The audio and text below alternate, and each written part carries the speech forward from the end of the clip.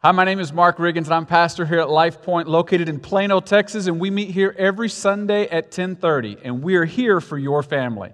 I hope today's message is an encouragement to you. It is my judgment, therefore, that we should not make it difficult for the Gentiles who are turning to God, Acts 15:19. Would you stand with me as we continue our series to the book of Acts? This is our memory verse for the series, Acts 15:19. Would you say it out loud with me, church? It is my judgment, therefore, that we should not, for the Gentiles who are... Acts 15:19. Sound great. Let's pray together. God, thank you so much for your promise to be here with us this morning. Lord, may you awaken our hearts to know you more and to help more people know you. I pray in Jesus' name. Amen. You may be seated. Hey, this week was a special week for a lot of us because college football kicked off officially this week. Yeah, I know some of you are excited. Here's what I want you to do. I just want to get it out of your system, so I'm going to count to 3, and I'm going to ask you to shout out your favorite football team, okay? On the count of 3. Ready? 1, 2, hang on. Some of you are so excited and some of you aren't awake yet. I'm asking you to shout out your favorite college football team on the count of 3, all right? 1, 2, 3. I knew there would be one that would have to wait because you wanted to make sure your team was heard. I love that, Clarissa. All right, some of you, I heard it was very powerful. I love the energy in the room. We're not going to talk about that anymore, okay? But I will tell you, whenever I was in high school, or when I was in elementary school, on Friday nights, we would go to the football game, right? West Texas, we'd go to this football stadium, and I remember sitting in the stands, watching the game, being so excited to watch this football game, and after about the first quarter, there was something in me that felt this was incomplete. Because I'm watching the game, I'm a little boy, I want to play the game, right?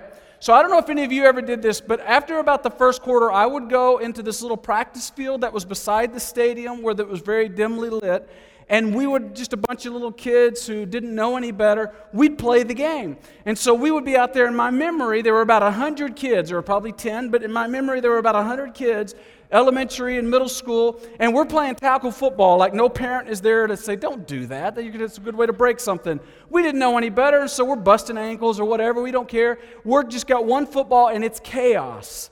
But we're having so much fun because we're playing the game. And we go home bruised and sweaty, and we sleep so well that night because we did what we wanted to really do, not watch, but play the game. We kept saying, when is it going to be our turn? When is it going to be our turn? And finally, we just went over there and we said, it's our turn, and let's go. Let me tell you what I believe. I believe in 2021, we have become, as a culture, experts at being spectators. You see, we know how to scroll the feed and watch everybody else's life. We know how to go to YouTube and absorb Netflix and how to watch everybody else's life. Meanwhile, there's something kind of dying in a lot of us, and after a while, and all of us experience this, there is that question that haunts all of us. And at 3 in the morning when you're in bed, that question surfaces like a well through the surface of an ocean. And that question haunts you, and you hate it just like I hate it. All of a sudden, you're on your commute to work, and you turn down the music, turn off the podcast, and all of a sudden, there it is again, that haunting question that you hate and I hate. You go on vacation, you're in a beautiful place, and your perspective is shifting, and you're unplugging and relaxing, and all of a sudden, there it is, that haunting question that you hate and I hate, and it is this. Is this all there is to life? Is this it? Is there more? Is something missing?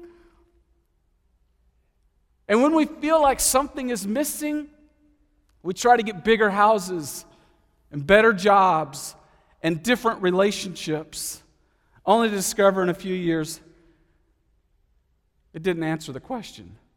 So we get bigger houses and better jobs and different relationships, only to discover in a few years it doesn't answer the question. We have become expert spectators when we were designed to be in the game. And the Apostle Paul is going to scream 2,000 years later in the chapter we're going to look at today in the book of Acts, and he is going to answer the question with crystal clear clarity. How do you answer the question, is this it? Is there more to life? Is something missing? Paul is going to answer that question for us today. And it could be for some of us here today, some of you who may be watching online, so glad that you're here. This could be the answer you need to hear today. Let's hear what Paul has to say about that question. If you've got your Bibles, I hope you'll open them up. You've got Bibles on the row that you're on. Acts chapter 13 is where we're going to look. I hope you'll open. If you got a pen, you'll follow along. We're going to do a lot. We're going to cover a lot of Scripture today, and I'm going to just tell you now. I want you to be writing in your Bible whatever you feel prompted to write down. Just write it down. Make sure you're in the Bible, interacting with it. I think it's an important experience as we depend increasingly on God's Word. Now, if you're the first time, maybe you're back today because somebody promised you lunch today. By the way to go. I'm glad that they did. Make sure when you go out to eat today, you order the steak. You earned it. You're here, okay? But if somebody promised you that and you're here today, you don't typically come and you're just kind of checking church out, just know we're going through one of the books in the Bible called Acts. And this is basically the 30 years after Jesus rose from the dead, the beginning of the thing we call the church. It's where Christianity itself came from. And so if you missed the first 12 chapters, that's totally okay. Today is almost a standalone, so you're not going to miss anything. For those of you who have been here on the journey, you're like, now remind me, what have we covered? I got you covered, because I can tell you in 2 words per chapter what we've studied together. And it's simply this. In Acts chapter 1, 2 words, that chapter was about disciples sent. You may remember that. In Acts chapter 2, it was about Holy Spirit. Boom, big dynamic moment. You remember that? And then in Acts chapter 3, we have miracles and message. This is where Peter steps up, and Peter is the man. Acts chapter 4, we have the disciples persecuted, or the disciples arrested. And then Acts chapter 5, am I right so far? In Acts chapter 5, we have the apostles beaten. The persecution is beginning to increase. You remember the story as we're going through the launch of the church? Acts chapter 7, we have the deacons chosen. A little more help. The widows need to be taken care of. The poor need to be taken care of. Then we get to Acts chapter 7. This is a monumental event where Stephen is martyred, the first Christian martyr. Remember that? And then we move on to Acts chapter 8, and the Christians scatter. Of course they do, after there's been the death of the first Christian. And then we get to Acts chapter 9, and Saul is converted. Remember that on the way to Damascus? Big moment. In fact, it's in today's chapter where his name is changed from Saul to Paul as he becomes more attractive to the Greeks and embraces that name. And then we get to Acts chapter 10, and we see the Gentiles saved. This is where Peter had the vision. The sheet thing came down. All of a sudden it's like, hey, Gentiles are clean too. And he goes to Cornelius and his household. And then we get to Acts chapter 11, and we have the Antioch Christians. The first time the word Christian is ever used. And finally, in Acts chapter 12, we looked at it last week, Christians pray. Remember, Peter's in prison. They pray, gather in Martha's house, and they come out and pray together when he is released from prison. So you're all caught up. That's what we've covered so far. And it's today where it's a turning point in the entire book of Acts. It's like the book pivots on this chapter, and it swings from left to right. It's in this chapter where all of a sudden the first 12 chapters of the book of Acts, it's primarily been about this man named Peter. And now, for the rest of the book of Acts, it's primarily going to be about this person named Paul. Up until now, the first 12 chapters of the book of Acts, it's primarily been about the place of Jerusalem. And now, for the rest of the book of Acts, it's going to primarily be about to the ends of the earth. Up until now, in the first 12 chapters of Acts, it's primarily been to the Jewish people. And now, in the rest of the book of Acts, it's primarily to the Gentiles as well as the Jewish people. This is the chapter where it turns on a hinge. It's an important chapter because it's in this chapter that Paul takes his very first missionary journey. And so we're actually going to cover today Acts chapter 13 and Acts chapter 14, but because it's a lot, we got to do it in summary form. So we're going on a trip today, the trip of the first missionary journey. There will be 3 in this book that Paul takes, and this is the first of 3. Think of it as a Travelocity for the book of Acts, okay? That's where we're going today. We're going to see his trip. We're going to see 8 different stops he makes along the way. In a minute, we're going to put up a map, and we're going to actually see the stops, and that will walk us through the book. And there will be verses along the side of the screen so that you can actually see in your Bibles where each of these stops are happening in your Bible. Remember, we memorized Acts 1:8, and it said, but you will receive power when the Holy Spirit comes on you, and you will be my witnesses in Jerusalem and Judea and Samaria and to the ends of the earth. The title of our series, this is the chapter where to the ends of the earth begins to happen for the rest of the book of Acts. This is the turning point in the book. Having said all that, I hope you've got your Bibles and you're ready to go on a trip, because we're going to see this and we're going to see how it applies to us. So it begins in summary form if you look at the first 3 verses of chapter 13, where there you'll see that Peter, or rather Paul and Barnabas, are both chosen. They have the elders lay their hands on them, and they end up being chosen by the Holy Spirit to be the 2 who are sent out to go on this trip. So they go on this trip. Now I want you to see the map, because this is going to give us a summary of where we're going to go on this first missionary trip. And you see right here, we're in Antioch. This is Antioch, which is actually allowing us north of Jerusalem. So Jerusalem's not even on this map. It's so far south, as we're seeing Acts 1:8 lived out. Down here is Jerusalem. 300 miles to the north is Antioch. It's in Antioch where Paul and Barnabas are called by the church and are sent out to go on this first missionary trip. So all of a sudden, you'll see in verse 4 of chapter 13, they're going to go down to Seleucia. It's about 14 miles south, because this is the seaport city where they're going to head out. They go out, and it's a great trip. I can't imagine what that's like, because now they're about to begin an 18-month trip. Can you imagine that? I don't know how their vacation time worked with their jobs, but they got 18 months. They're going on this trip. We're about 44 AD to 46 AD when they begin this trip. And they begin with the first leg of the trip going all the way to this island of Cyprus. It's about 60 miles off the coast. Now, here's why they probably chose this island of Cyprus. Because it's Paul and Barnabas. And guess where Barnabas is from? Cyprus. This is his home. It makes sense that he would begin their journey with a place they're familiar with, and they begin in the place where Barnabas was raised.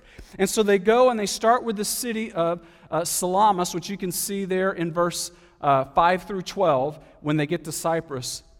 They just simply have this strategy. They start going to the synagogues where there are religious people gathered, and they begin to say this: you have a faith, but your faith is in religion, your faith is in traditions, your faith is in rules. In other words, they would go on to say, your faith is dead, but we have met the living God.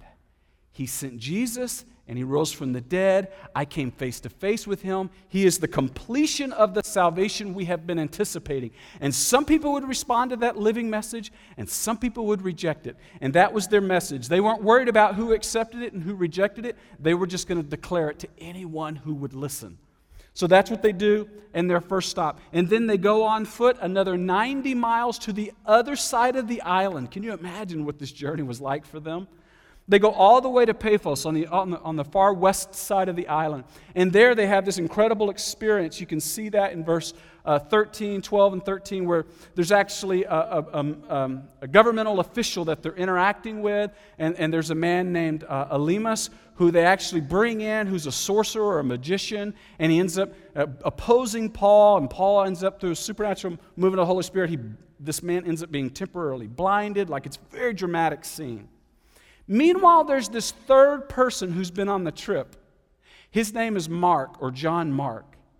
He's been going with them all along the way because he too is a believer. And it's at this point where he's kind of had enough. And Barnabas and Paul are about to head up back to the mainland. And it's at this point they kind of go their separate ways. And John Mark decides to sort of abandon them and go back. This will become a recurring theme in the story of the book of Acts. Whatever happened to that guy, Mark? Well, just know this. It wasn't a good separation. We don't know the details of the story. Scripture chooses not to tell us. But we know that Barnabas, who's known as the encourager, keeps saying, he's a good guy. God's not done with him yet. And Barnabas and Paul will later actually separate over their opinion of Mark. And eventually it's Paul, years later, who references back and says, you know what? That Mark guy, I think he's good for the ministry too. But for whatever reason, there's a point of division here, and John Mark leaves the sort of the team of Barnabas and Paul. Meanwhile, Barnabas and Paul continue moving on. They sail and they come all the way to land. Now, this is all, if you're needing context like me, this is all modern-day Turkey. As they go north here, they land in this region of Pamphylia. Right up here, you'll see this in verse 13. They land, and again, they continued their same strategy. They simply go to the synagogues, they talk to the religious, and they're saying, you got to meet this living God. Your faith is dead until you know this living God. They're so excited, they move on, and then they come to this place called Antioch. And this is up here on their fourth stop. And in here, you've got to remember, this is a different Antioch than here. Now, isn't that sufficiently confusing? Yes. This is often called the Antioch of Syria, even though it's in modern-day Turkey. Again, how confusing is that? This is the Antioch. Sometimes they would call it Pisidia because this is the region, Pisidia Antioch, but it's a different Antioch. It's rarely mentioned. This is usually the Antioch that's being referenced in Scripture. But on this journey, Paul's first missionary journey, he does go to the other Antioch. And it's here that he preaches, or the Bible records, his message. And I just want to pause and point out what Paul says, because I suspect it's the same thing he's been saying in all of these stops, but the Bible, halfway through his journey, decides to record it for you and I, so that we can know what that message is. Can you imagine being there to hear this as it comes out of this great apostle? What happens is, in this story, he's there in Antioch, and Paul begins to preach. And you know what he's preaching? The Bible story. He goes all the way back to Abraham. You can see it for yourself there in verses 14 through 50. He goes all the way back to Abraham because he's saying, hey, this is our faith. He goes all the way back to Abraham. Then he talks about whenever the children of Israel were in Egypt and they were enslaved, and he says, but our God fought for us and freed us. And then he moves forward all the way to Saul and then King David, back in the apex of the glory days of the kingdom of Israel. And he continues to move forward to the prophets. And then he comes to today, and this is what he says. I love this. In fact, if you got your Bibles, you can see it at the end of verse 26. I would even underline this part of the verse. In the end of verse 26, he says, it is to us that the message of salvation has been sent. In other words, what Paul is saying in this moment, he says that God has been faithful for thousands of years. Generation after generation has been faithful to share the greatness of God to the next generation. And then that generation was faithful to share the greatness of God to the next generation. And it has gotten to us, Paul said. And then Paul's able to say to every one of these stops, he says, now here's what I've come to tell you. The message of salvation is now here. We now know who the Messiah is. I've seen him with my own eyes. His name is Jesus. And if you're longing for more, he is the more we long for. And then he goes on to say, and it doesn't have to be by your power. It's the power of the Holy Spirit moving through you who will draw you to this Jesus and give your life meaning. And then he goes further and says, now let me give you purpose in your life. It is to us this message of salvation has been sent. In other words, this doesn't start with us. It will not end with us. Our job is just to be faithful in our generation so that the next generation can know the message of the gospel. It's a powerful message, and I can't help but think this. Here we stand in 2021, 2,000 years later, and the same exact truth applies to you and I. For thousands of years, Christians have been faithful in one generation to share the gospel to the next generation. And that generation has been faithful to share it with the next generation. And now we can echo the words of Paul and say, it is to us that the message has been sent, the message of salvation. Now, I just want to say this. It's our turn. We no longer have to wait like an elementary school waiting on the varsity game. It's no longer our turn to want to be a spectator but wish we were in the game. Paul says we are in the game. We've been enlisted. We've been called.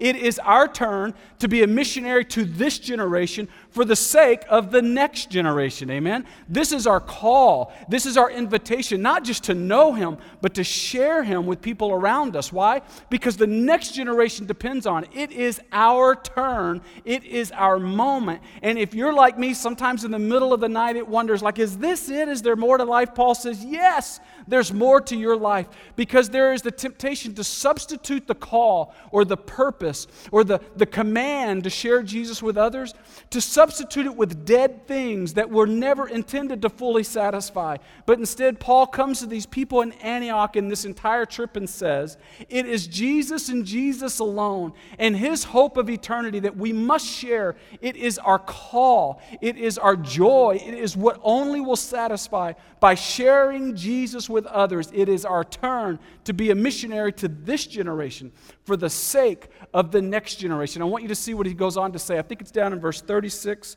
in Acts chapter 13, where he goes on to say, this is how the kings lived their life. He says, now when David had served God's purpose in his own generation, it is a generational accountability. He says, he fell asleep and he died.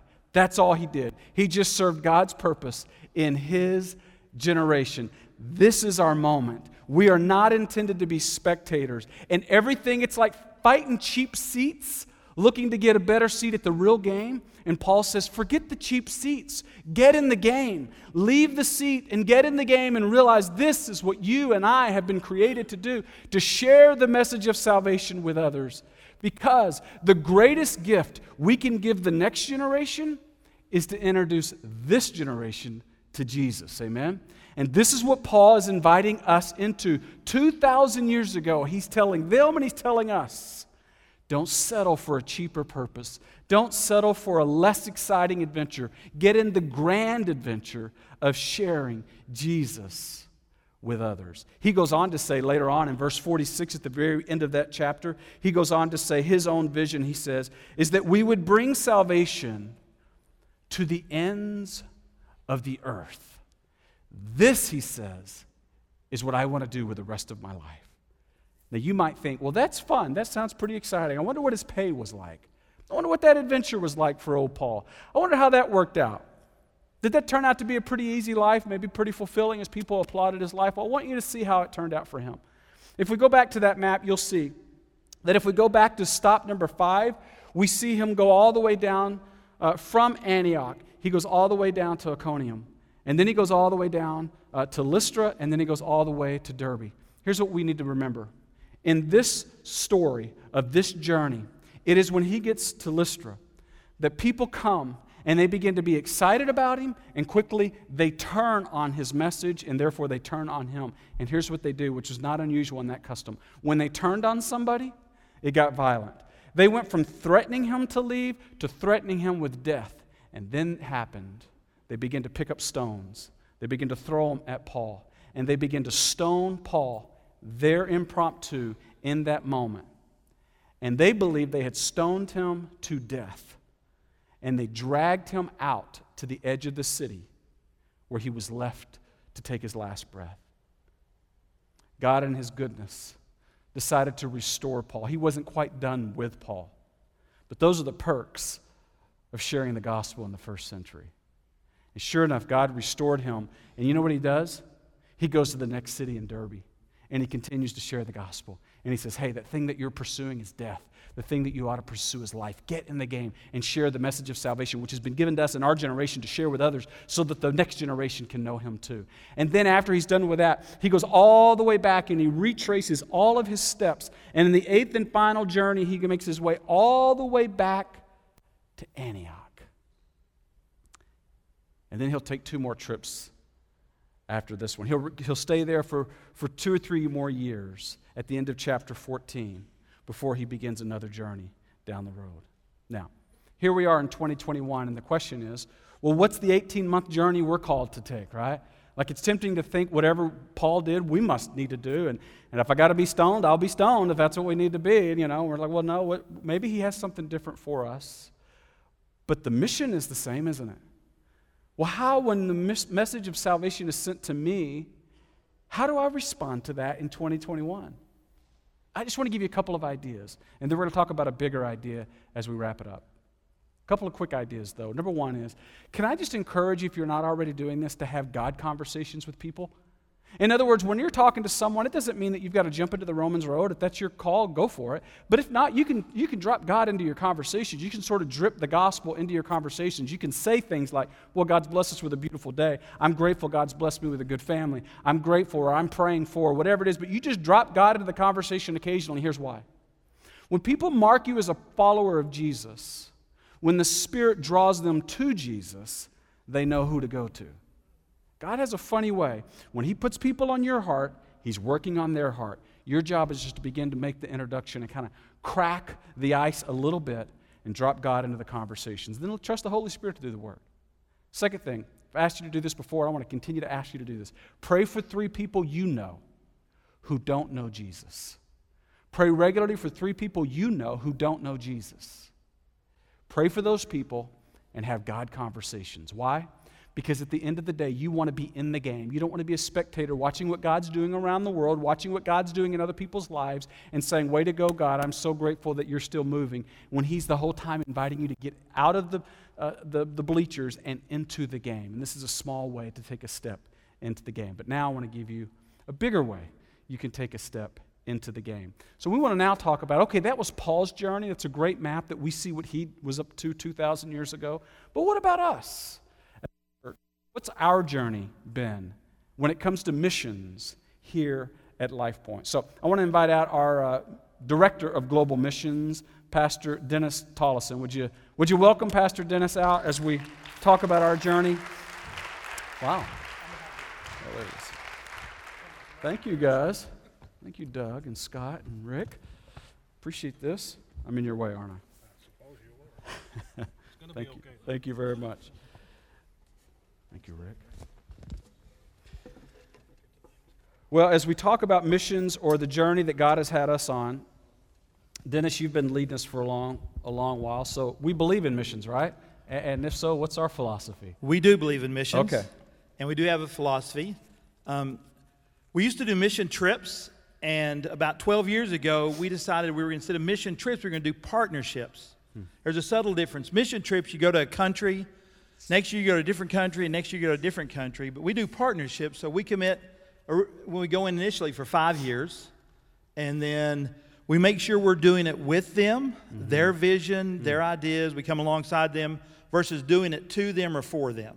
So that's a mission trip sometimes. We do partnerships that last at least 5 years. I love that commitment that we have. And so whenever you look at a partnership, I mean, how many trips have we taken? How many of these with partnerships? How many people have gone on those? What's our story? We've been in 10 countries. We've taken 36 trips, and 328 different people have been involved in those. 320. That's a lot of people. That's a lot to give thanks for, amen? It is. Well, praise the Lord for that. So how are we choosing these partnerships? Are we just drawing something from a hat? How does that work? Well, we decided we needed some kind of system that took my emotions out of it and then our former pastor's emotions out of it. And so we put together a process that has 5 and maybe a 6th step that's a weighted criteria. So we ask 5 questions, and you'll see them up there, and then we give each one of these a weight. So if somebody comes to us and says, hey, and we get a lot of them, I want to be one of your partners, we say, hey, would you fill this out? We give a weight to each one of these, and then we're trying to take the gospel out, so it has to be a part of that. So we're all about the Great Commission first off. Yeah. And then we want it to be reproducible, sustainable. We want it to be locally developed. We want it to be able to be passed on and all those kind of things. And then lately we've kind of added a 6th one. We'd like to go where there aren't any evangelical witnesses at this point so that we're spreading the gospel even more. And that's been a weighted system that you've had in place for a little while. I love that. That is correct. So congregation, what's a participation opportunity for us here at LifePoint? We've always kind of said we have 3 things we want you to do. We want you to pray, we want you to give, and we want you to go. So we kind of take those out of Romans 10:13 and following, where it says that in order to come to Christ, you have to believe, but everyone who believes will be saved. And then it goes through a process. It says that in order for someone to believe, they have to hear. Right. In order to hear, you have to have a preacher, and in order to have a preacher, you have to have them sent so that they can become a follower of Christ. I love that. So we kind of sum all that up and pray, give, and go. Which is exactly what we just saw Paul go through in Acts 13 Correct. and 14. I love that. So if somebody is here and they have a heart for missions, what would you tell them to do? What would be their next step? Their next step would be to go on and sign up for one of our trips. Okay. And then we have a QR code for that. It's actually the QR code for the bulletin, and in there there's a missions in there. And that QR code in missions helps them to sign up and get on our list. Okay. And then eventually they can go on one of our trips. So they just need to go to the QR code. Yep.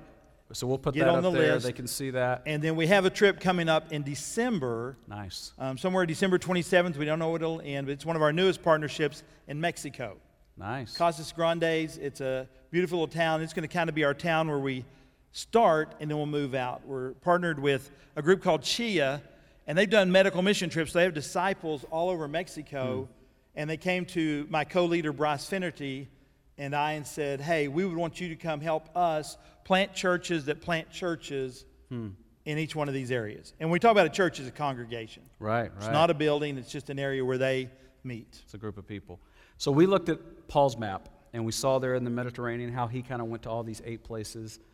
Do we have a map, like here at Life Point, of We do. places that we've been? Yes, I consider that if you've ever prayed, if you've ever given, if you've ever gone, then I don't know how rewards work in eternity, but they're pretty determined in the Bible. They are there. So this is our missionary map.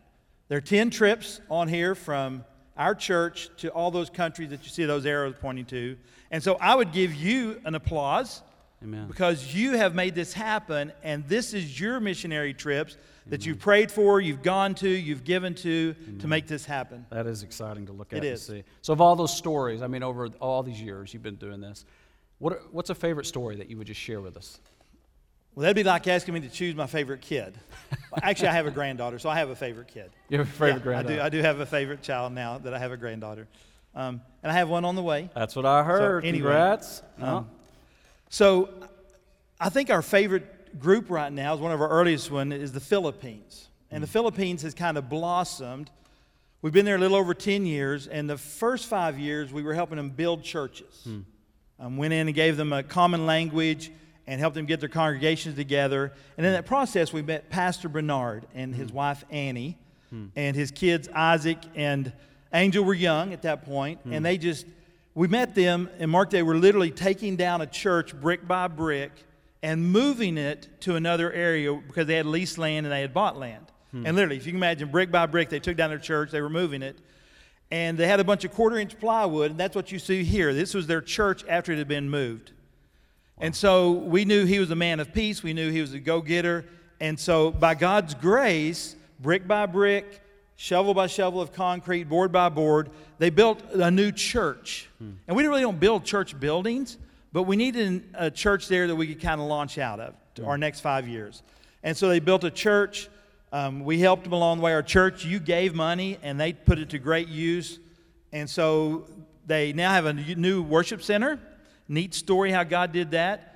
A couple from Korea that didn't really even communicate well in Tagalog just drove by their church and said, the Spirit of God told us to build you a worship center. And they gave them money right there on the spot to build a worship center. So God's all over what they're doing, anointing them. And so they built this new worship center alongside this 2-story building that they had built over 10 years. And we use it at our missionary sending out building. And at this point, they sent out 15 next generation pastors. And there are 15 Life Point churches there in the Philippines. Praise the Lord. Praise Now, the Pastor Bernard is a go-getter. Everything we have with Life Point on it, they have. Half these pictures, you'll notice he has a hat on with Life Point on it.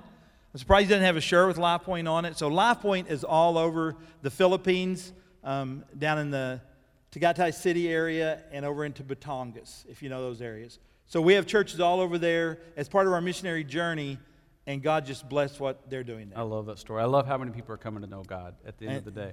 So, Dennis, you did something to challenge our staff about 6 weeks ago. That's both terrific and terrifying. Would you just share a little bit about that? Sure. About 6 months ago, I was kind of doing an online business course, just kind of keeping my act sharp, so to speak. And they were talking about core criteria. What do you do every day and every week in order to build your business? Well, we have a church, and so I got to think about what are the core criteria that I need to be doing every week at church. Well, it's pretty easy. I don't have to think those up. God's already given us those. He said, go and make disciples. So in my simple mind, I felt like, well, to make disciples, I've got to start inviting people to church again. I know you think I'm a pastor, I'm paid to do that. It's still scary. I still get nervous. It's a spiritual battle that goes on whenever I invite somebody to church. So I did that under the radar for about 6 to 8 weeks and realized I needed accountability. So I came and challenged the staff that each and every week we would invite one person to church. And so that's what we're doing right now. And on Tuesdays we come together and do real accountability. Give me their name, give me where they work, and then we pray over those individuals. And so... And it's so funny every week how nervous we always talk about how we are, scared to death, and then it came out. And then we were like, okay, that was amazing. And you know, Mark, we are pastors. That's what we do. I've literally invited hundreds of people to my church. I've witnessed to hundreds of people, and every time I'm still nervous. Because it's a spiritual battle. There's a spiritual battle because God doesn't want us, just like Paul had the battles. We're in those battles. They're more emotional and mental now. But the evil side doesn't want us to invite people to church or tell them about Jesus. So I don't care how many times you've done it, it's still hard. So now my challenge is to my church family. I've done it personally now. I brought it into the staff. Is this week I want to challenge you to invite one person to church. I know that sounds pretty easy, but some of you, you're terrified. That conversation starts awkwardly on your part. It never does on the other person's part, but on your part. And it may be one of the 3 people you've been praying for, but I challenge you this week to invite one person to church. And if you'll just have that in your mind every day, you'll be surprised how many people God brings you across. I'm shocked now that I have that on my mind, and I should have had that all along, I know that, how many people just start that conversation with me. And it's pretty amazing how that works. It is. It's been fun to watch. In fact, I'm going to ruin Isaac's thunder. Isaac was sharing the story. We're all sharing their stories, and every time it's just funny how ridiculous we are to be so nervous to invite people to church. But Isaac was telling the story of he and Shannon, his wife, were out to eat, and about halfway through the meal, she's like, "You are totally not present. What are you thinking about?" And he's sitting there, and he said he just kind of was rubbing his head, and he goes, "I feel like the Lord wants me to invite the waitress to church, and I don't know how to start the conversation." And she's like, you're sitting there as a pastor, not talking to me because you're worried about inviting this lady to church? Yeah, that's totally all I can think about. But it's real, right? Like, we go and we see people that we know, and we think, I don't know why, God just laid you on my heart. I want to invite you, and yet I'm scared to death to begin the conversation. So it's a real fear. I appreciate you challenging us. Well, and the passage didn't help today. Paul did that and got stoned. So Right. It's kind of scary at the same time. Right. We see getting stoned a little different in our generation, but it's still not good, right? Still not ideal. Neither help you in sharing the gospel, I will tell you. Well, thank you. Thank Dennis. Appreciate you for sharing and all you do for our missions. I love that man and his faithfulness, not only to our church, but to our missions around the world. God is sure using him, a man of integrity. I'm grateful for him. Let me just challenge you with this as we close. It's our turn to be missionaries to this generation for the sake of the next generation. It's our turn. And nothing will satisfy like getting in the game. So let me close with these 3 questions that invite you to get into the game. First question, what's your next step? What's your next step on your missions journey?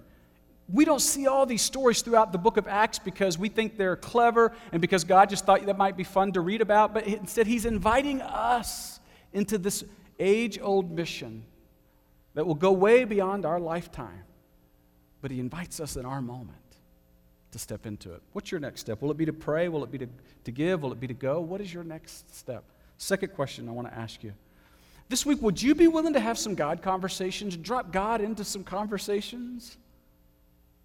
Would you be willing to pray for 3 people that you know who don't know Jesus? Who are your 3 that God has strategically and supernaturally placed in your life for such a time as this? And then finally, would you invite someone to church this week? I will promise you, you're going to wrestle like we do. And I can't wait to hear your story. Share it with me when you see me next week. I'd love to hear it. I'd love to hear how nervous you were before you began that conversation. And then we'll have fun to see, hey, we left it with God. Because just like Paul said, at the end, it doesn't start with me, it doesn't end with me. This is the work of the Holy Spirit. I'm just the vessel through which the invitation comes. And then would you pray that God will lead you to someone to invite? It's our turn to be missionaries to this generation for the sake of the next generation. Oh, here's what we know about God's Word. The grass withers, the flowers fade, but the Word of God, it endures forever. So I want us to continue to put it to memory. So let's close with this memory verse, Acts 15:19. Would you stand with me? And together, let's close by saying this out loud, Acts 15:19. Church, would you say it with me? It is my judgment, therefore, that we should not make it difficult for the Gentiles who are turned. Acts 15:19.